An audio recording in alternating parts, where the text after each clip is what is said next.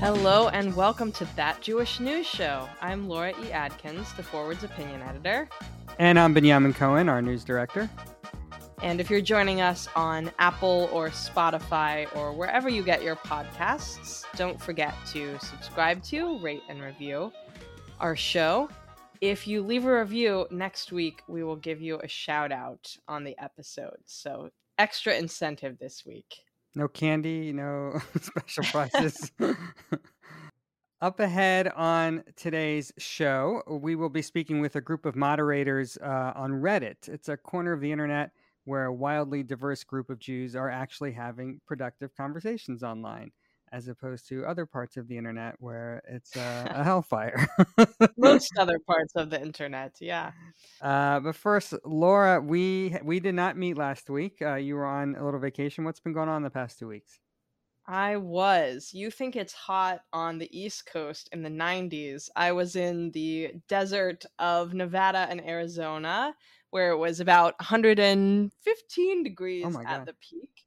I was mostly in Las Vegas, and I also did a little trip out to the Mojave Desert to ride ATVs around in the scorching sun. It was a lot of fun. It was a necessary break from work. I'd never been to Vegas before, so I'm glad I've seen it, and can also say that the nature stuff around there is probably more my scene than the debauchery, but it was a lot of fun. Yeah, how have you been, Benjamin? No, not much going on here. The usual farm stuff. My wife, every few months, my wife likes to go on a solo hiking trip for a few days, just in the middle of nowhere, no cell service. It's a little... woman after my own heart. A little worrisome when she goes off the grid for 48 hours at a time. But she left me with all the animal chores around the house, which is usually not so bad, but we're dealing with 6 baby chicks right now. And so Wow. I have to, we let the baby chicks in the backyard during the day, and then at night I have to round them all back up and bring them back inside the house. And herding chicks sounds very difficult. Yeah. Chasing 6 chickens last night in the heat as the sun was setting, trying to capture them all. It was an hour of my life I'm not going to be getting back anytime soon. Oh man. Hopefully all the chicks are safely accounted for. Yes. Yeah, my wife's coming back today, so I will be off chicken duty. So let's talk about some news of the week. Laura, you go first. Tell me what you're following today. So this morning we had some breaking news in the trial of the Pittsburgh synagogue shooting that we've been following. This morning, a jury found the shooter of the deadliest attack on American Jews at the Tree of Life synagogues in Pittsburgh eligible to receive the death penalty. In a usual trial, there are just 2 phases of the trial, the guilt or innocence phase and the sentencing phase. In this particular case, the shooter's defense team asked that an additional eligibility phase be added, which is what just concluded, given the fact they used the defense that the shooter was suffering from mental illness and incapable of being held accountable for his decisions. Like many of us, after just 2 hours of deliberations, the jury found that that excuse does not hold water and that he is, in fact, eligible to receive the death penalty. So what this means in practicality, like you said, there's still a whole 3rd phase, if you will, of the trial. I'm told from insiders, some of our colleagues at the Pittsburgh Jewish Chronicle, that this next phase will probably be a few weeks, could be 3 weeks long, where they decide if he's eligible for the death penalty. I think it has to be a unanimous decision by the jury. If one person doesn't think he should get the death penalty, then he won't. And as we know, just in general, any death penalty case you followed over the years or decades, these cases will be tied up in court for years with appeals. And, it just makes me wonder, like, how the survivors of the attack and how the Pittsburgh Jewish community will feel now, but also how will they feel 5 years from now when it's still, may not be resolved at that point. Right. And as many survivors have pointed out, even those that support the death penalty, obviously, even the shooter getting the death penalty doesn't bring back the 11 people who were killed and doesn't really provide peace to the community that's been suffering for the past 5 years over this. So it's certainly good that it's drawing to a close, but it in no means obviously erases the suffering. I, But Yeah, I want to put a plug up for. We just posted two. We're posting two pieces today that I would encourage our listeners to look at. One is from our columnist Rob Eshman, who asked the question. It's been 4.5, almost 5 years. Are we any safer today than we were 5 years ago? Are Jews any safer in America now? And then the other one that we're posting today is a really fascinating roundtable. We gathered a bunch of rabbis. I think there's a cantor in there and maybe a Jewish educator as well to discuss what Jewish tradition has to say about the death penalty. So we'll put yeah, links to those in our show notes, but those, I think, I would encourage our listeners to take a look at that. definitely. On slightly lighter news, but still a serious topic, though not one of life and death. Quote unquote nice Jewish boy Jonah Hill was in the news this week, reuniting and sparking a debate about therapy speak and gaslighting when his former girlfriend, Sarah Brady, posted texts from him, which, at least to me and many others, demonstrated a pattern of controlling behavior, including policing what Brady could or couldn't post online, her work and modeling gigs she could or couldn't take, her friendships with men. I was on vacation and trying not to read the news, so I only so far have seen one side of this story, Sarah Brady's posts, but it does seem bad. It does seem like controlling behavior, and as someone who has written publicly about, what having a partner or an ex who tries to exhibit control over you can do to you psychologically, it certainly does not seem great on Hill's side. But what are you thinking about this case, Benjamin? You know, just zooming out. So, Jonah Hill's a famous actor, and, his girlfriend's sharing texts. I think they're from a year ago when they were together, no longer together. And so, one of the questions we asked ourselves in our newsroom is, this is kind of, she's trying, um, to shame him publicly. And we talked about, we always like to bring it back to the to Jewish issues. What is the Talmud? What is the Torah? What does rabbinic tradition teach us about public humiliation? And so the Talmud, explicitly warns against public humiliation, although obviously there are some exceptions. And one of the interesting exceptions Nora Berman, deputy opinion editor, wrote about was when the two people involved are of different social standing. So in this instance, Jonah Hill is a A-list famous actor. His girlfriend is not as famous, and so in an instance when there's a power imbalance, and we saw this obviously during the Me Too movement, when there's a power imbalance, that sometimes in those instances, lashon hara, slander, negative gossip, might be permitted. I mean, we also have to ask, like, what was her intended goal here? If this was something she just wanted to get off her chest, was she trying to embarrass him? We don't know the inner workings of their relationship, but it did spark an interesting conversation about slander in Jewish law, which is always good when we can take tabloidy news stories and turn them into Torah lessons.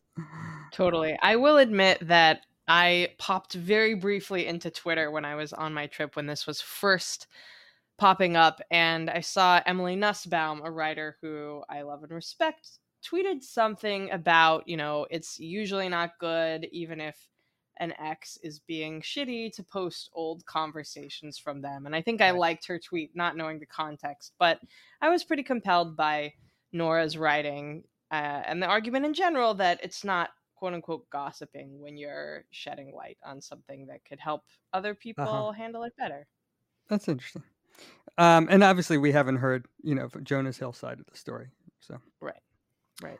one or two more pieces of news, and then we're going to bring on some some moderators of Reddit's Jewish forum. This was a story. There's been lots of contraction, obviously, in the media business in the last several years, and there was two stories that kind of collided this week that came to our attention. That is, the Los Angeles Times is and the New York Times both announced this week that they are shutting down their sports sections in the print edition. They're no longer going to print like a separate sports section.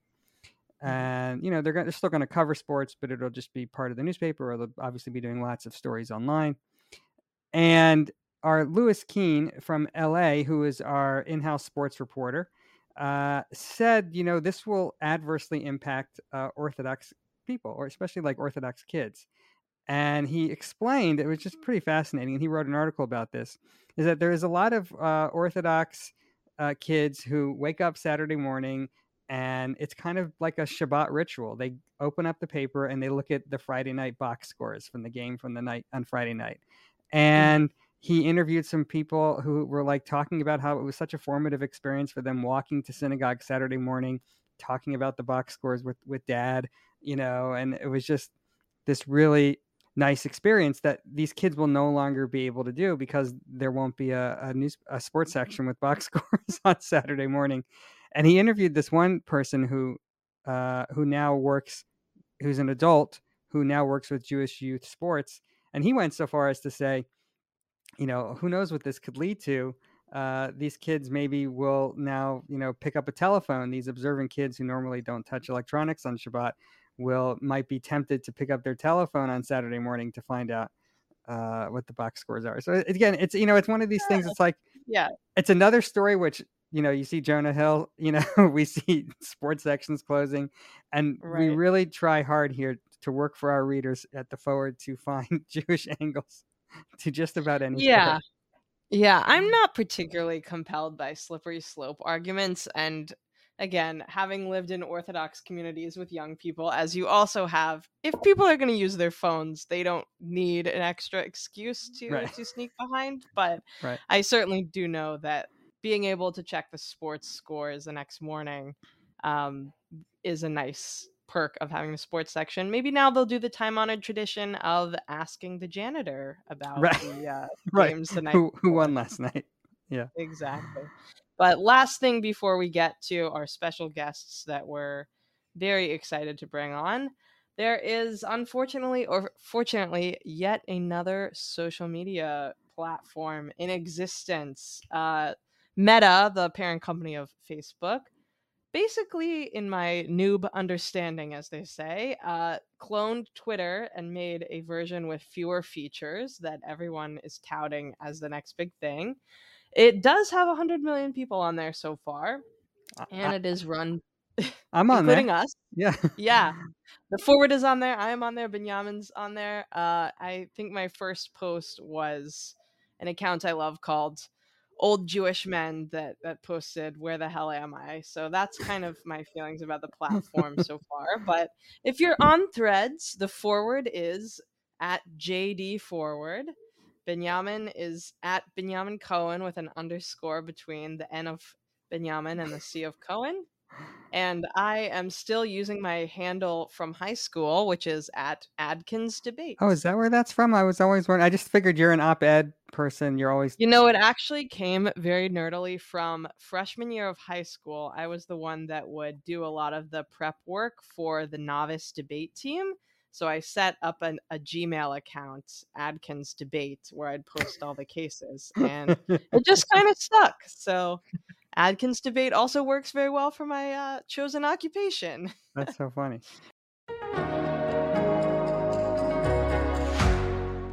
So for our main story this week, for our main interview, we want to talk about another social media platform, not Threads, but this is a social media platform that I want to admit right up front that I know basically nothing about. So I'm going to just put that out there. We're talking about Reddit, which I would try to explain, but I don't. So Laura, why don't you give us a little bit of an introduction and introduce our guests?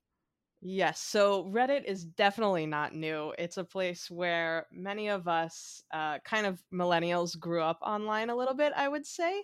And this week we're talking to the moderators behind what is quite possibly the only place 86,000 Jews of all kinds regularly meet.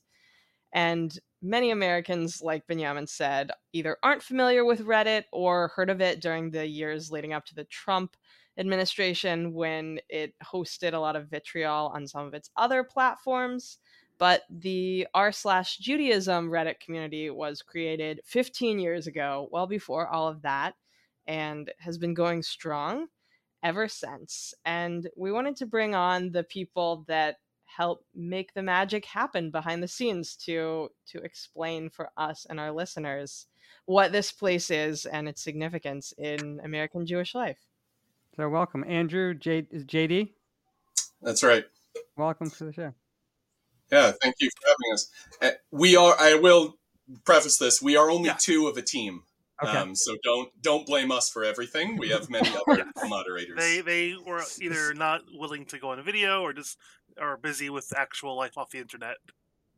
Yeah, well, thank you both for taking the time. Yeah, appreciate that. So imagine, I feel like I'm like Clint Eastwood, saying, "Get off my lawn, little kids." Like, please explain to me what is Reddit for those people like myself who don't know what it is.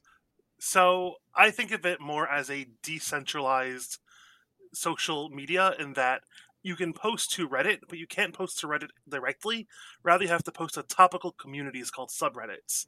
So everything works together, but you post to, we are the moderators of our Judaism, but there's the pictures, the funny, that's technically like beekeeping, or I discovered romance books today because I was sending my wife memes. So whatever topic you want is there. And beyond that, we are not the only Jewish subreddit. There's a large community of them because you can make your own community as you go. So if you don't necessarily like how Namer and myself and the other mods are running this one, there are breakout groups. There's a subreddit for ex-Jews. There's a subreddit for gay Jews. I'm looking at the list here. There's a Reform Jewish one. There's a Yiddish one. So our Judaism is recognized, I would think is safe to say, as kind of the central one. But we are by no means exclusive or absolute in who we are. And so what are the types of conversations? I'm picturing, just from what I know from other social networks, where it's just people yelling at each other, but what's going on in your neck of the woods? That's still pretty accurate. But Jewish.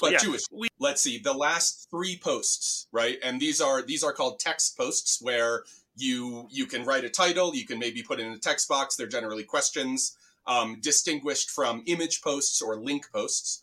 So the last 3 in the last hour, the first one is what feels anti-Semitic but isn't. The next one is titled Puzzled Atheist Receives a Mezuzah from a Christian Minister. And that one actually we get relatively frequently of, I'm a Christian, I'm not Jewish, someone just gave me this weird candelabra with 9 branches. What am I supposed to do with it? And then then the third one here is called Considering Breaking Kosher. And so, these are just 3 of a snapshot, but if you go on, you'll see we do have a really good spread of denominations, of identities, of people from all over the globe. And so someone coming in saying, I've had a really hard relationship with my Judaism. I'm now a young adult. I want to break kosher. I need some feedback here. And we have responses from people all across every Jewish spectrum you can imagine, responding and kind of giving their positions. Yeah, just one more thing, just to finish setting the table, because I think I'm finally grasping this. So this is not owned by like a Meta or a Google. You guys are moderators. What is your role as? Are you volunteer moderators, and what is your role? We are unpaid volunteer moderators, and our role is to keep the peace and keep the conversation flowing nicely. Yeah, I mean this, and I think we'll address this at least from the emails. But there was a blow up in the last couple of weeks, commonly referred to as the moderator strike or the Reddit strike, and a lot of that was about access and about participation with the site. And we are volunteers, right? We don't have to be there. We do it because we enjoy doing it. And I feel especially for the Jewish subreddit, for the Judaism subreddit, and the Jewish community online in general, we do it because this is kind of our space, where the 10 or so moderators on this subreddit very few of us have met each other in person. Namer and I have talked a few times over the phone. But we do it not for the benefit of Reddit. We don't do it for the benefit of any company or anything. It's for the Jewish community who wants to be on. Yeah.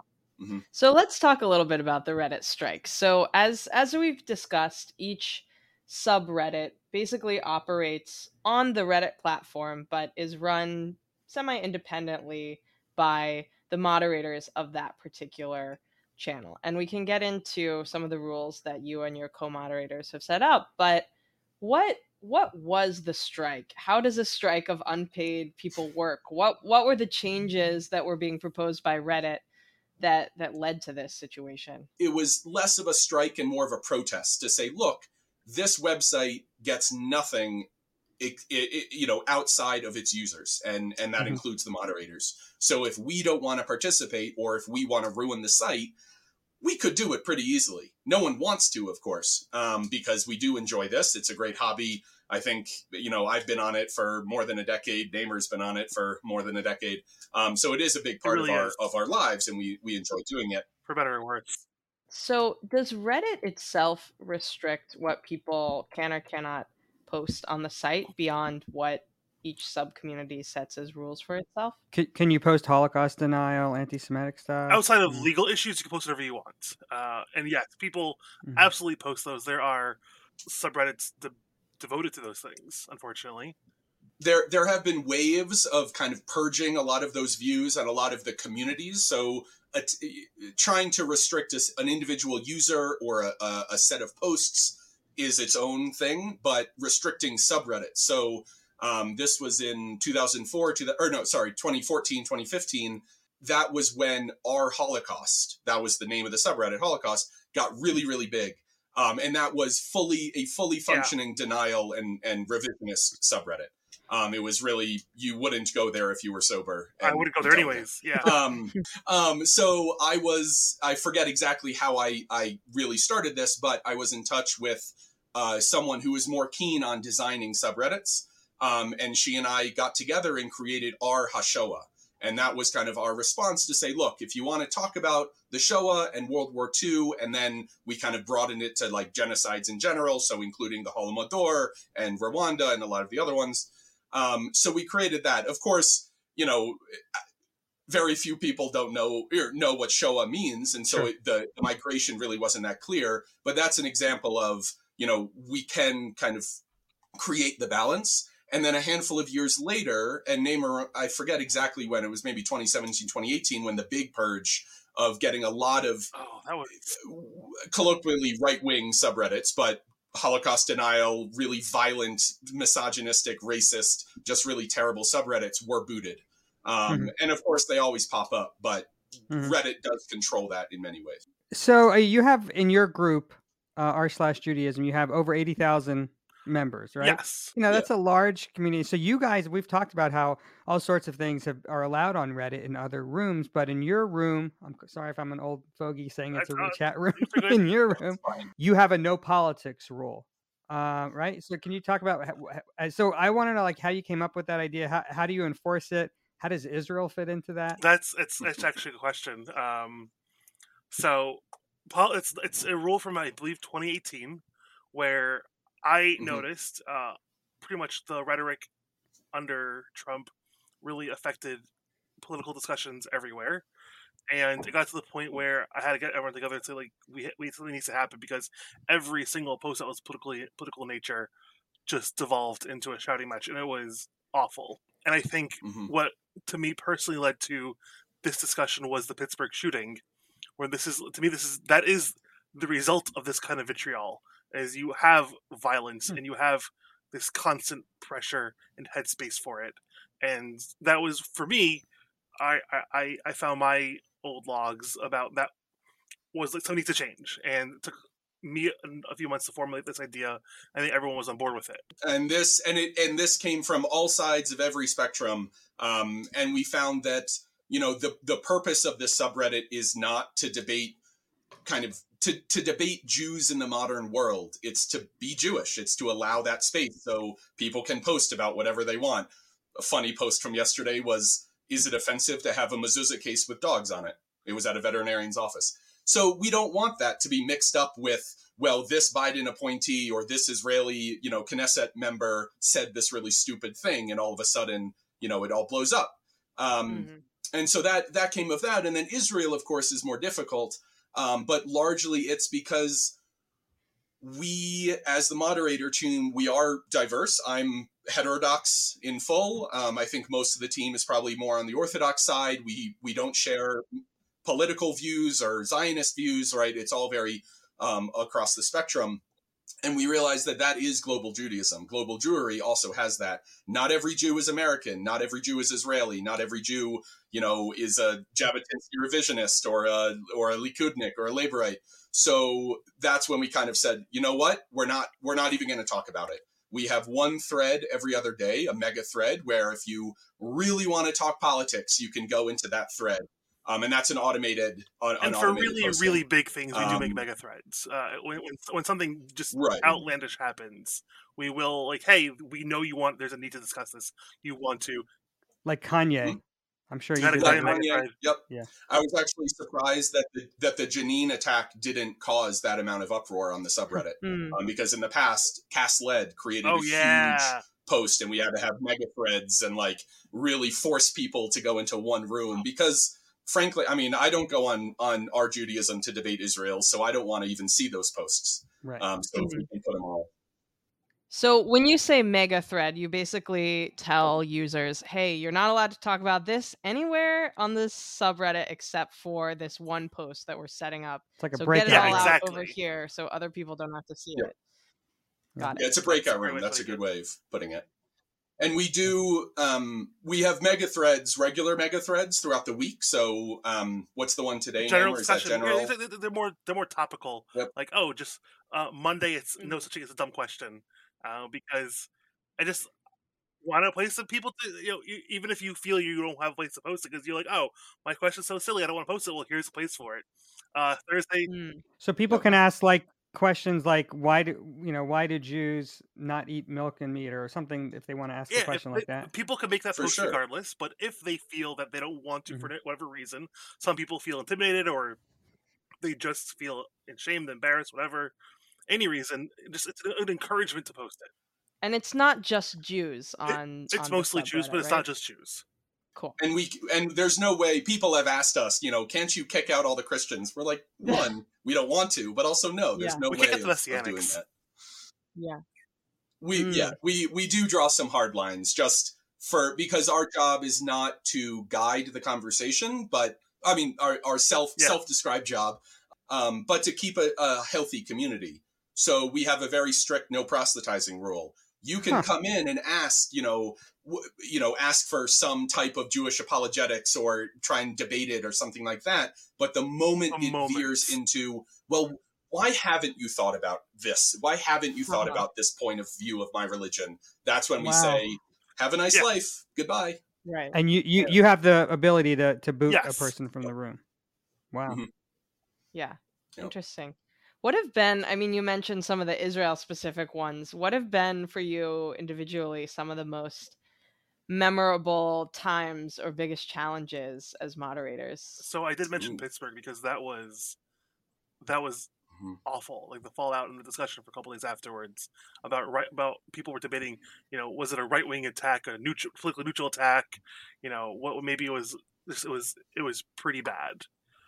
But there's been lots of good also. I mean, ever since my day one of moderating, it was, I actually became a moderator because I just wanted to organize a weekly Dvar Torah on the subreddit.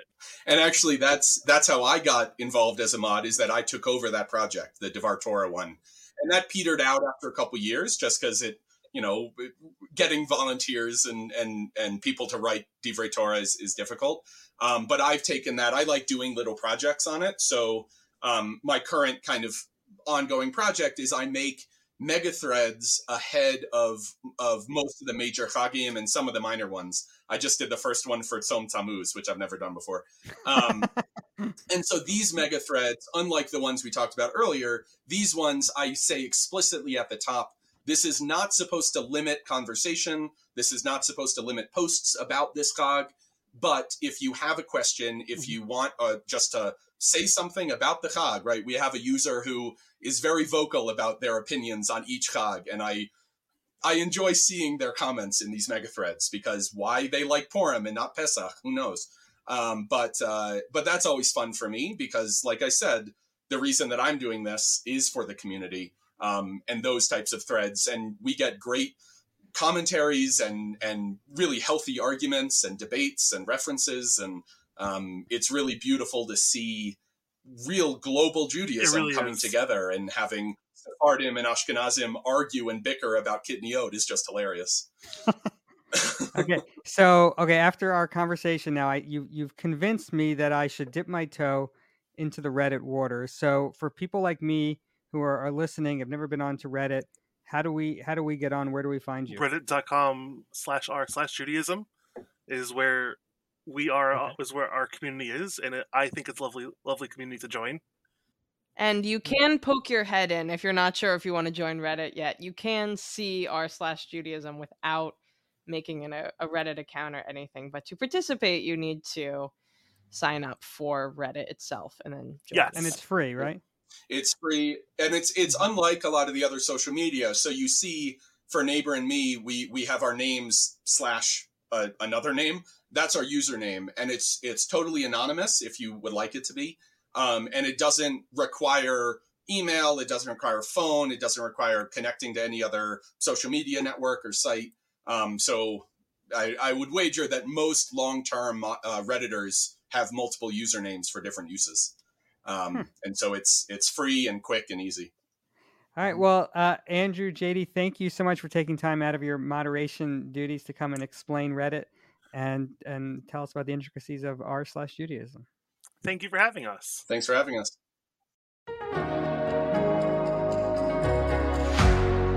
That was interesting. So, that was the first time I think I've understood what Reddit is.